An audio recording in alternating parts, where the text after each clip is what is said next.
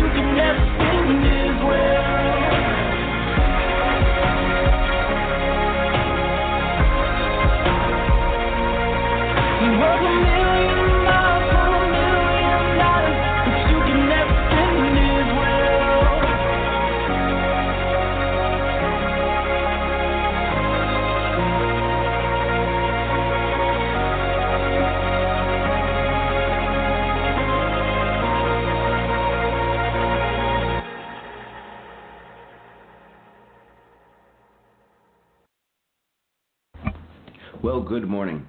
Thank you for taking some time out of your day to tune in to Life Podcasts. I get to be your host for the next 45 minutes or so. My name is Michael Miano. I am the pastor at the Blue Point Bible Church. I am also the director of the Power of Preterism Network, as well as the apologist through MGW Apologetics. I'm excited for today's show. What we've begun here with Life Podcasts is basically entering in on discussion about living in the fulfilled eschaton. And what this requires from us, of course, is properly reading our Bible. So my goal today actually is going to be bringing us in on the prophecy that we find in the book of Isaiah, specifically chapters 8 through 9. And we'll talk a little bit about the audience relevance of that prophecy. And then we'll tie it together to understand what we as Christians living in the fulfilled eschaton should glean from this prophecy. What should we know about ourselves and about our God by reading Isaiah chapters 8 through 9? That's what we're going to do, and we're going to enter in on this morning. But before we do that, what I'd like to do is bring us in on the discipline of common prayer. So prayerfully, you've already begun the work, or the Spirit of God has already begun the work of setting your mind on Jesus, the author and finisher of our faith. And with that, we move into our time of common prayer. Today is February 5th. And our reading at the top of our common prayer is this. On February 1st, 1960, 4 college students initiated the first sit-in demonstration at Woolworth's lunch counter in Greensboro, North Carolina. The store manager ignored the protests, hoping they would leave. The next day, 27 more students came in to protest. By February 5th, 300 students had arrived, igniting a mass movement of sit-ins for desegregation through the South. O Lord, let my soul rise up to meet you as the day rises to meet the sun. Glory to the Father, and to the Son, and to the Holy Spirit, as it was in the beginning, is now, and will be forever. May our sitting down and our rising up contribute, Lord, to your kingdom's work. Psalm chapter 27, verses 15 through 18 reads, Show me your way, O Lord. Lead me on a level path because of my enemies. Deliver me not into the hand of my adversaries, for false witnesses have risen up against me, and also those who speak malice. What if I had not believed that I should see the goodness of the Lord in the land of the living? O tarry and await the Lord's pleasure. Be strong, and he shall comfort your heart. Wait patiently for the Lord. May our sitting down and our rising up contribute, Lord, to your kingdom's work. 18th century Jesuit Jean-Pierre de Caussade wrote, The great and firm foundation of the spiritual life is the offering of ourselves to God and being subject to his will in all things. We must completely forget ourselves, so that we regard ourselves as an object which has been sold and over which we no longer have any rights. We find all our joy in fulfilling God's pleasure, his happiness, his glory, and the fact that he is our great and only delight. Once we have found this foundation, all we need to do is spend our lives rejoicing that God is God and being so wholly abandoned to his will that we are quite indifferent as to what we do and equally indifferent as to what use he makes of our activities. Sorry about that. With that, we move into our time of prayer. And the month of February is Black History Month. It's also in the Book of Common Prayer, it's a month where we focus in on reconciliation, our reconciliation to God, our reconciliation to our neighbors, our reconciliation to our enemies. And as I read that common prayer this morning, thinking about the sit-ins, thinking about the words of that Jesuit, I would challenge us that in order to see true reconciliation in all things, the first thing we must do is die to ourselves. And of course, that is represented in the beautiful emblem of our faith, baptism. And, may we all endeavor to die to ourselves daily like the Apostle Paul did and fill up to the fullest with the joy of the Lord. I don't believe that we're living in the time of filling up the sufferings of the Lord as they were in that first century period. But today we're filling up with the joy of the Lord because the Lord is here. Amen. So let's lift that up in prayer, and then we will go into a recitation of the Our Father, and I will bring us right into our teaching for today. Mighty God, we do thank you, Lord. We thank you for the work of the Spirit that baptizes us into you, Lord. Lord, we thank you for your work in our lives. We thank you for death to self, that we might see ourselves have life in you, Lord, and that life leaks into everything that we touch, Lord, everything that we do, our relationships, our work, our concerns and cares for this world, Lord, are all focused in on our dying to ourselves and seeing your light, your life more fully, Lord. Thank you. Thank you for all you've done, Lord. Thank you for the provisions you have provided. May we continue to increase, be effective in the areas that you so desire, Lord. Thank you. In Jesus' mighty name we pray. Amen. Now we go into the recitation of the Our Father. Our Father, who art in heaven, hallowed be thy name. Thy kingdom come, thy will be done on earth as it is in heaven. Give us this day our daily bread, and forgive us of our trespasses, as we forgive those who trespass against us. And lead us not into temptation, but deliver us from evil. For thine is the kingdom, the power, and the glory, forever and ever. Amen. Before I bring us into our teaching for today, I did want to remind you, I have a blog site, mianogonewild.wordpress.com. This week I had published a blog about justification, and I explained how our justification should be understood as fulfilled by faith through grace, and that is set upon an amazing, faithful foundation that God has put before us in understanding, of course, fulfilled Bible prophecy. So in that blog that I posted recently, I explained some of that, and I bring you into some understanding about the book of Romans, and I offer up 2 more recent sermons that I preached at the Blue Point Bible Church in regards to the gifts and the riches of justification and grace that we see in the church and that we ultimately come to understand through a contextual reading of the book of Romans. So go ahead and check that out. I trust that you will be edified. And now I'd like to bring us in on our teaching. So on Thursday nights, I attend a Bible study at a member's home here at the Blue Point Bible Church. And one of the things that we've begun doing is going through the book of Isaiah. And it's been very interesting and very encouraging and edifying, because one of the things that we're doing is we're not just jumping to what every Christian does, where when we read the Bible, we insert Jesus, and that's what it must mean. But we're doing the work of reading through the text and actually understanding how it applied, what we call audience relevance, to the original audience. And in doing so, it's revealed some really neat things, and then it helps us better understand and define and seek and utilize the wisdom that is in the New Testament. Again, this is something that, I know I'm very emphatic about in my teachings, that whatever we find in the New Testament, whatever we're talking about in the beautiful New Covenant, must have found its mysterious origin in the Old Testament. So today what I'd like to talk to us about is the light of the no light in them, the light of the Lord. Right? We see in John 1 where it talks about how Jesus Christ came to bring life, and that light was the life of men. That's what we're talking about today. What is the light that is the life of men? Here in Isaiah, I want to start at chapter 8, verse 18. Now, to give you a little bit of historical background here, Isaiah is a prophet that's prophesying in the 8th century BC. This is right before the Assyrians have taken the north.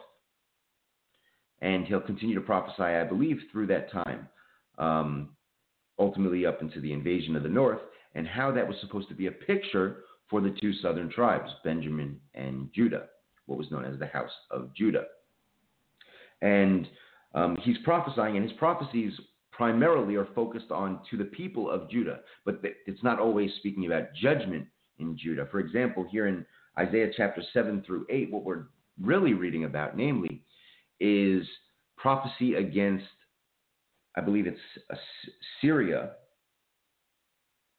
because of their invasion of Assyria, which were 2 regions in the north of Israel. No, I'm sorry. Assyria being rebuked for invading Syria. That's why we see also in Isaiah chapter 14, we read about that prophecy against the king. Or I believe Isaiah 14 is the prophecy against the king of Babylon. Sorry about that. Ezekiel chapter 28 is the prophecy against the king of Tyre. That's Assyria. So let's look at Isaiah chapter 8, verse 18. Behold, I and the children whom the Lord has given me are for signs and for wonders in Israel, from the Lord of hosts, which dwells in Mount Zion. So what we're looking at here is what God is doing, and what he is doing through his people are for signs. They're things that should be understood. We should be discerning them. That's why all throughout the New Testament it talks about those that have eyes to see and ears to hear. Continuing in our text. And when they shall say to you, seek them that have familiar spirits, go to wizards that peep and that mutter, should not a people seek unto their God, for the living to the dead? To the law and the testimony, if they speak not according to this word, it is because there is no light in them. And they shall pass through it, hardly besteaded and hungry. And it shall come to pass that when they shall be hungry, they shall fret themselves and curse their king and God, and look upward. And they shall look to the earth, and behold trouble and darkness, dimness of anguish. And they shall be driven to darkness. Okay. So what we're seeing here at the end of this chapter, speaking about these people that seek after idolatry, that are wicked, which I believe is characteristic of all men. I believe this is the sign that has been given of all men. And it shows the wickedness of all men. We know that the law was given to Israel. That's why it's speaking about the law here in verse 20, to increase sin. We see this in the Apostle Paul's letter to the book of Galatians, as well as the book of Romans.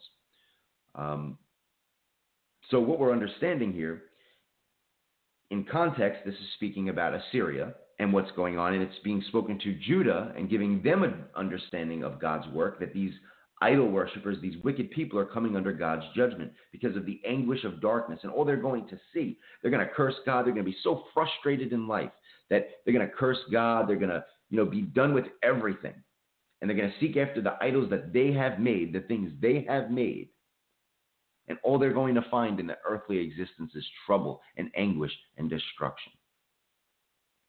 So, and this is a sign for the people of God. And the fact that God is going to preserve his people is a sign as well. Those that trust in the Lord, those that have that foundation of the Lord.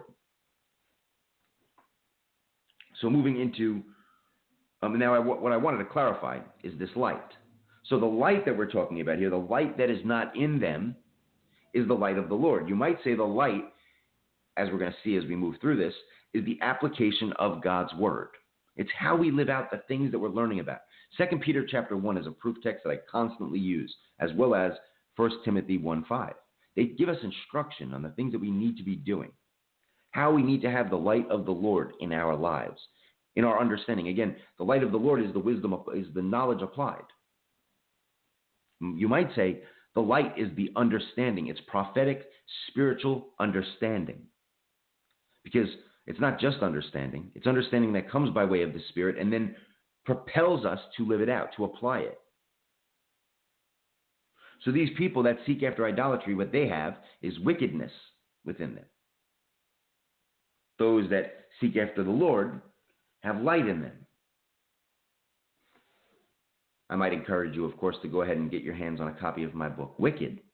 You can go to wickedthingsexplained.wordpress.com and you can get your copy. I could send you an autographed copy and all that fun stuff. So, and I explain that wickedness, this darkness that is not only revealed within Israel, revealed within the people around them and shown to them, as well as revealed in all men, which I believe has become very evident, if you will. Moving into chapter 9, this is where we read about a prophecy that is constantly applied to Jesus Christ. Nevertheless, the dimness shall not be such as was her vexation, When at first he lightly afflicted the land of Zebulun and the land of Naphtali, these are nations in Israel, afterward did more grievously afflict her by the way of the sea beyond Jordan in the Galilee of the nations. The people that walked in darkness have seen a great light. They that dwell in the land of the shadow of death, upon them has light shined. Thou hast multiplied the nation and not increased the joy before you, according to the joy in the harvest, and as men rejoice when they divide the spoil, for you have broken the yoke of this people, this burden, and the staff on their shoulder, and the rod of his oppressor, as in the days of Midian. For every battle and warrior is with confused noise, and garments rolled in blood, but this shall be with burning and the fuel of fire. For unto us a child is born, for unto us a son is given, and the government shall be upon his shoulders, and his name shall be called Wonderful, Counselor, the Mighty God, the Everlasting Father, the Prince of Peace. And of the increase of his government and peace shall there be no end, upon the throne of David and upon his kingdom, in order to establish it with judgment and with justice for hereafter. The zeal of the Lord of hosts will perform this. So what is going on here? This is talking about a child being born to bring about a righteous government. One thing I love about the book of Isaiah is it beautifully highlights how the old covenant prophecies were namely against wicked kingdoms. What you see happening throughout the prophecies is kingdoms in tumult, constant frustration, destruction, despair on a corporate level within these kingdoms. And of course, it affects the people individually. The Hebrew people were very clear on that. That what happened to the corporate people affected the individual, and vice versa. How the individual's act affected the corporate, which is very true. So there's covenant wisdom in that. That's why I mentioned that. There's covenant wisdom in us understanding that in the old covenant, the reason why they would throw bodies over the wall or not bury certain people within the tombs of their people, would not allow those people's darkness to be evident within them, because they wanted to be a people that had the light of the Lord. And that was their old covenant understanding. In the new covenant, we know that it's Jesus Christ that brings light and life. And by dying to ourselves and raising in Christ and finding life in Christ, we have that light of the Lord. And we encourage it. We don't remove people from us. We seek to be a life-giving spirit, if you will, as 1 Corinthians chapter 15 says. Whereas the old covenant was a living soul, it was made living by God. It was used as an example. The new covenant is a life-giving spirit where we have influence on those around us, where living waters, the Spirit flows from us, as we see in John 7 as well as in Revelation chapter 22. Here at the Blue Point Bible Church, we're actually focused on a theme for this year. One of those themes being, it's many themes, but one of those themes being saturation. And that's that light of the Lord, that we're bringing the light of the Lord. We're bringing spiritual influence, the water of life, to as many lives as we can. We're having effect on those around us. And that's what light and water do. If the water is flowing and it's free flowing and it's free like the Spirit is, as we read about in John chapter 3, then it's going to have effect on the things that it comes into contact with. And that's what we, the church, are supposed to be doing, making known the manifold wisdom of God, as we see there in Ephesians 3:10, the eternal purpose of God. So obviously what this text is speaking about is that it's giving them a hope that a child will be born to remove the burdens, the burden of Midian, this darkness, this anguish, this dimness that has been revealed within Israel. Again, using the example of the destructions of the nations around them because of their darkness, Israel is now being told this prophecy and given hope that one day a child will be born that will bring a righteous government which will remove the dimness of the land. Because as we see there right in the beginning of Isaiah chapter 9, the dimness shall not be as was her vexation. The people that walked in darkness, this is a prophecy regarding God's people, have seen a great light. They that dwell in the land in the shadow of death, upon them has light shined. And that would become the hope of Israel. The hope of the people of God is that the light of God would be evident within them and that we would live it out. And I'm going to show that to you in the New Testament now. If you'd like to turn with me to 1 Thessalonians chapter 5. There's other places in the New Testament this is mentioned. However, this is a text that regularly comes to my mind when we begin to talk about the light of the Lord.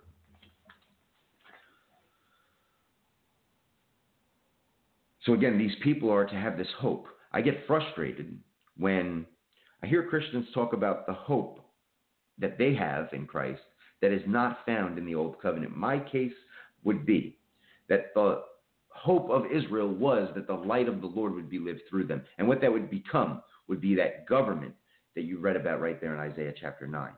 But now, as we see here in Isaiah chapter 9, God is going to provide a provision. A child is going to be born that is going to bring that provision and restore righteous government.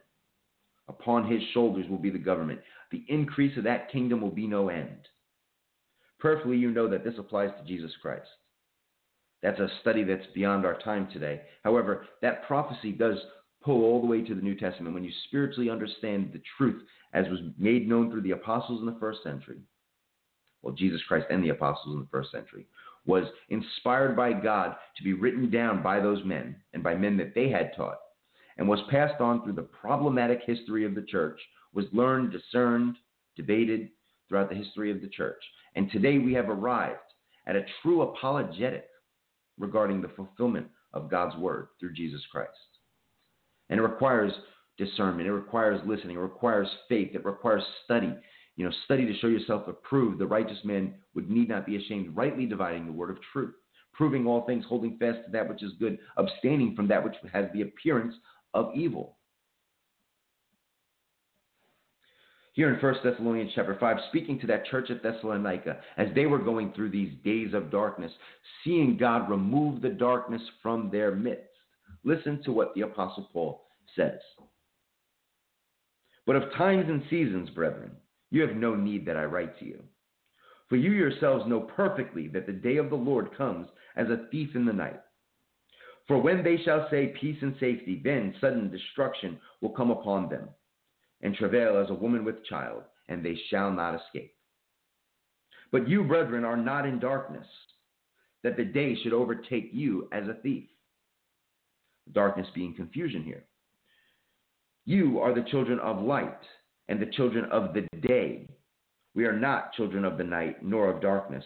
Therefore, let us not sleep as do others, but let us watch soberly. For they that sleep in the night, they that be drunken are drunken in the night. But let us who are of the day be sober, and putting on the breastplate of faith and love, and a helmet for the hope of salvation. For God has not appointed us to wrath, but to obtain salvation by our Lord Jesus Christ, who died for us, that we, whether we awake or sleep, we should live together with him. Therefore, comfort yourselves together, edify one another, as you have been doing. So the Apostle Paul here is talking to the church at Thessalonica and telling them that now that they are Christians, they have died to themselves, have Jesus Christ, are the body of Christ, they have the light of the Lord within them. They are children of the light, children of the day. Not to be like those that were confused and would have different messages regarding the coming calamity. That calamity came and went. That day of the Lord has long since been past.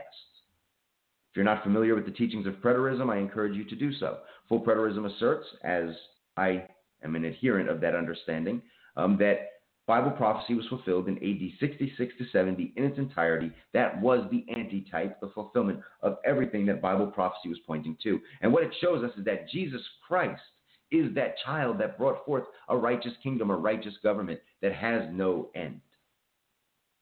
So now, what we see in 1 Thessalonians chapter 5 is a snapshot of what God was doing in the first century, to redeem the people, to instill the light of the Lord, to bring judgment upon those, to bring that light that has dawned upon the children of God, which required the fulfillment of Bible prophecy, every jot and tittle which Jesus makes mention of in Matthew chapter 5, verses 16 through 18 specifically.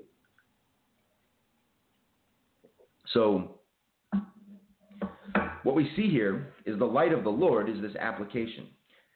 And Jesus Christ is that which had brought that light of the Lord and fulfilled that light of the Lord so that we may know it. What I'd like to read to you now is more of a devotional aspect of this, an applicational understanding of this from Dietrich Bonhoeffer. Yesterday was Dietrich Bonhoeffer's birthday, and he I'm not sure if you're familiar with Dietrich Bonhoeffer. Dietrich Bonhoeffer was a martyr in Germany during the Third Reich that was willing to stand up against the evils of oppression, destruction, persecution, and cruelty that was done through Adolf Hitler in the Third Reich. And he was willing to stand up and defend the Jews and be a true Christian, in my eyes at least. And I believe he's an authentic example of what a Christian life would look like, mind, body, and soul. And so Dietrich Bonhoeffer's birthday anniversary was yesterday, and I usually like to mark that out. I have an application on my phone I've mentioned quite a few times on my podcast. It's called Time Hop. And no, I don't work for them. I don't get paid by them. I guess it's free advertisement. And I just love the app because it allows me to go back and see things I post throughout the different years. And going back about 6-7 years ago, I had posted a quote from Pastor Dietrich Bonhoeffer on this day. And I want to share that with you because I believe it applies to our understanding of the light of the Lord.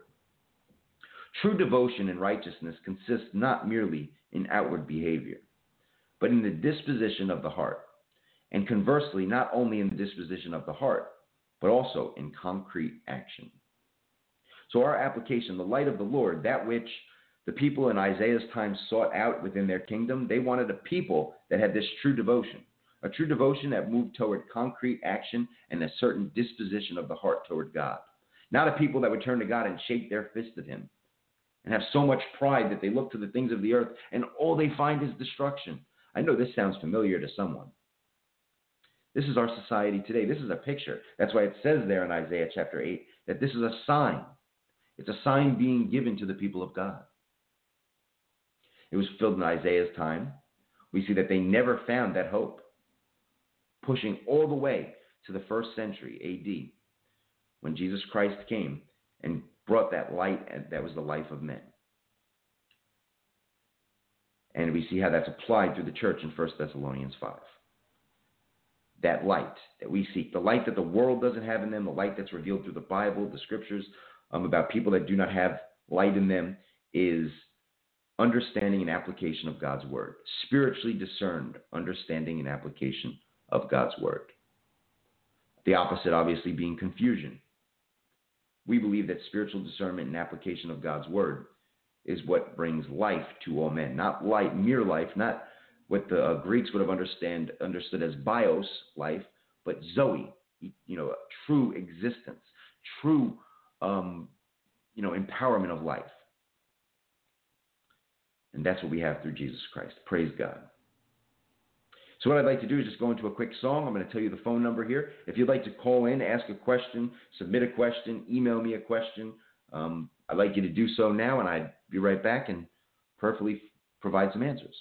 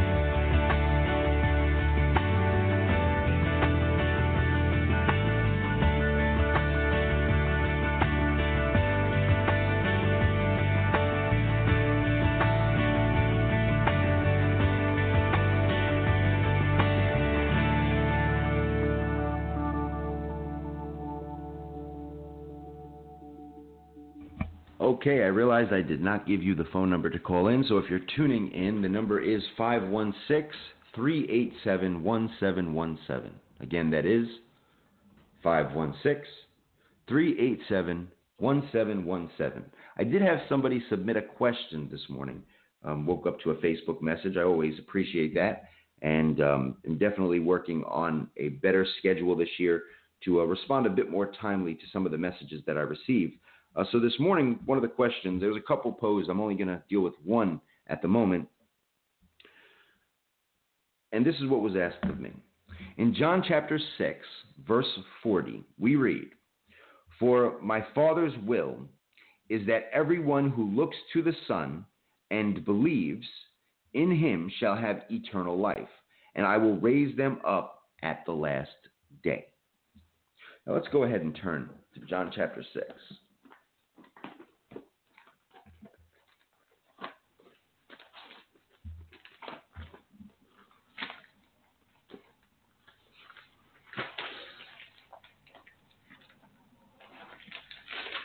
Okay, so let's get a little bit of context and what's going on here. John chapter 6.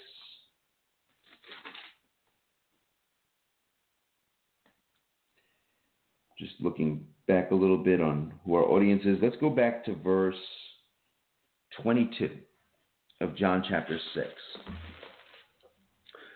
"The day following, when the people which stood on the other side of the sea saw that there was no other boat there save the one that Jesus Christ and his disciples had entered, and that Jesus Christ did not go with his disciples in the boat, but that his disciples had gone away alone, how can it be that the other boats from Tiberias were near the place when they did eat, and that the Lord had given thanks? When the people therefore saw that Jesus was not there, neither his disciples, they also took shipping and came to Capernaum, seeking for Jesus." So these are people on the other side of the sea, in Israel at this point. "And when they had found him on the other side of the sea, they said to him, 'Rabbi, why have you come here?' Jesus said, 'Truly, truly, I say to you, you seek me not because you saw the miracles, but because you ate loaves and were filled. Labor not for the meat which perished, but for the meat which endures unto eternal life, which the Son of Man shall give to you, for him has God the Father sealed.' Then they said to him, 'What shall we do that we might work the works of God?' And Jesus said to them, 'This is the work of God, that you believe on him whom he has sent.' They said to him, 'What sign do you show us then, that we may see and believe you? How do you work?'" Now remember, it's interesting that we're reading this after we talked about the sign of the light of the Lord earlier. These are the people that had these prophecies. Jesus came to his own. We see this in John 1. We see in Matthew chapter 15, Matthew 10, Matthew 15. He said that he only came to the lost tribes of the house of Israel. He came to Israel, the people that knew these prophecies. They knew the work of the Lord. They knew the signs that had been given. That's why he's telling them with such strong words that, you know the signs. Stop following me because you're hungry. The things are being done in your midst. You just do not have the eyes to see nor the ears to hear. The light of the Lord is not evident within these people. They said to him, "What sign do you show? Our fathers did eat manna in the desert. As it is written, he gave them bread from heaven." Jesus says, "And truly, truly, I say to you, Moses gave you not bread from heaven, but my Father gives you true bread from heaven. For the bread of God is that which has come down from heaven and gives light to the world." Then they said to him, "Lord, please give us this bread." And Jesus said to them, "I am the bread of life. He that comes to me shall never hunger, and he that believes on me shall never thirst. But I say to you that you have also seen me and believe not. All the Father has given me shall come to me, and him that comes to me I will in no wise cast out. For I came down from heaven not to do my own will, but to do the will of him who had sent me. And this is the Father's will, which he has sent. All that believe in me, I should lose none, but should raise up again at the last day. And this is the will of me, that everyone which sees the Son and believes on him may have life and everlasting, and I will raise him up at the last day." And this seems to be the theme throughout the book of John. John is speaking primarily to the people of Israel, to his own, that Jesus Christ had come to in his earthly ministry, and telling them how, they had been called to be a people of the Lord, that they that God was bringing judgment, that the last day was the evident, and that they needed to abide in Christ. This carries all the way up to John chapter 17, Jesus' prayer. You know, there's promises in John 14 where Jesus says he's going to bring his people to be where he is. John 17 says something interesting. It says, sanctify them by your truth, Lord, but not only these that you have given me, but those that will believe in their word, will believe in, my word through their word. Because what was being done in the first century was a foundation. A foundation was being set for the things of God. The light of the Lord was being made evident within the people of God so that the work that was supposed to begin through the people of God could begin. It had never begun. The prophecies did not find their fulfillment in the old covenant. It would be through Jesus Christ that the prophecies would find their fulfillment, and the people of God would begin to do the work that they were supposed to do in the first place. The law and the prophets were given to the people of Israel to do a certain thing, to magnify sin, to reveal death, to show how God would truly make known the children of God through Jesus Christ. And that was done through the judgment in the first century. That was done at the last day. The fulfillment of all jots and tittles, where salvation had been given to God's people. Hebrews chapter 9, verse 28 tells us about that, how Christ would come a second time to bring salvation to those who waited for him. And he did exactly that. And that's why John 17 speaks about those that would believe in their word, because of the foundation that had now been set. In Ephesians chapter 2, it speaks about how God had done all these things so that in the coming ages, the glories, the riches, the mercy, the truth of God might be made known. You see this also in Romans chapter 15, verses 8 through 9. The light of the Lord being evident within the people of God, therefore having its effect on the world, right? You remember Jesus talking about a city on the hill, the light, the people that are supposed to have this light, and he who has a light does not put it under a bushel. But the light of the Lord goes and flows, and like water, affects everything that it touches. That's what Jesus is speaking about in John chapter 6. He's speaking about the judgment that was going to come upon the people of God to fulfill all righteousness, to fulfill the prophecies, to make the light of the Lord evident within the people of God. So what that should cause us to do is rejoice in the fullness of the first century. It should rejoice in the fullness of what God has provided. Should not cause us to say, well, what is there for us today? No, that's not the case. What is for us today is the light of the Lord that is being made known and being very evident within the people of God. Prayerfully, I've explained that well, and you're encouraged today, and that you have that light of the Lord evident within you, and that you're living it out to the fullness, like that encouragement from Dietrich Bonhoeffer, where he said that it's not just the disposition of the heart, but also concrete action. Let me pray for us, saints, and look forward to having you tune in on Tuesdays, Thursdays, and Saturdays at 7 a.m. Mighty God, thank you. Thank you for the truth, Lord. Thank you for provision and all things pertaining to life and godliness that you have provided through our Lord Jesus Christ. Lord, we thank you and magnify you. We lift up all praises to you, Lord. Remind us of the truth. Remind us of the fulfillment, Lord, that we might look back to what you have done and rejoice in the riches and the provision that you have given us. Thank you, Lord, for the light that has become the life of men. May we continue to rejoice in that. In Jesus' mighty name we pray. Amen. Thank you for tuning in. I look forward to talking with you more Thursday morning at 7 a.m. Go in peace, saints.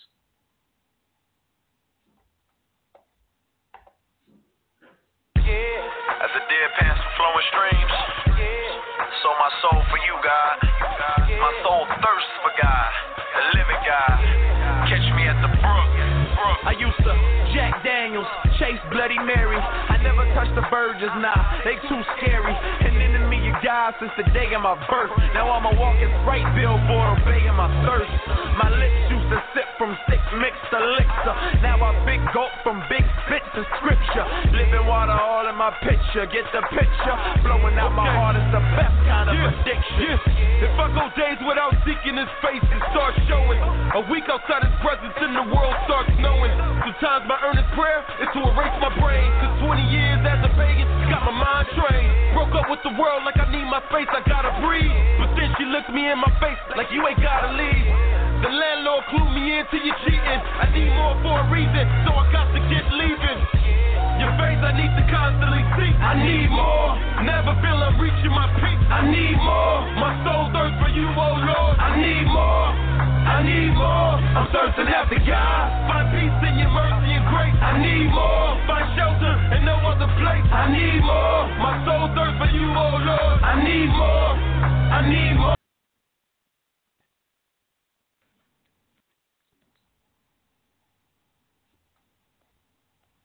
Hello, it is Ryan, and I was on a flight the other day playing one of my favorite social spin slot games on ChumbaCasino.com. I looked over at the person sitting next to me, and you know what they were doing? They were also playing Chumba Casino. Coincidence? I think not. Everybody's loving having fun with it. Chumba Casino is home to hundreds of casino-style games that you can play for free anytime, anywhere, even at 30,000 feet. So sign up now at ChumbaCasino.com to claim your free welcome bonus. That's ChumbaCasino.com and live the Chumba life. No purchase necessary. VGW Group. Void where prohibited by law. See terms and conditions. 18+.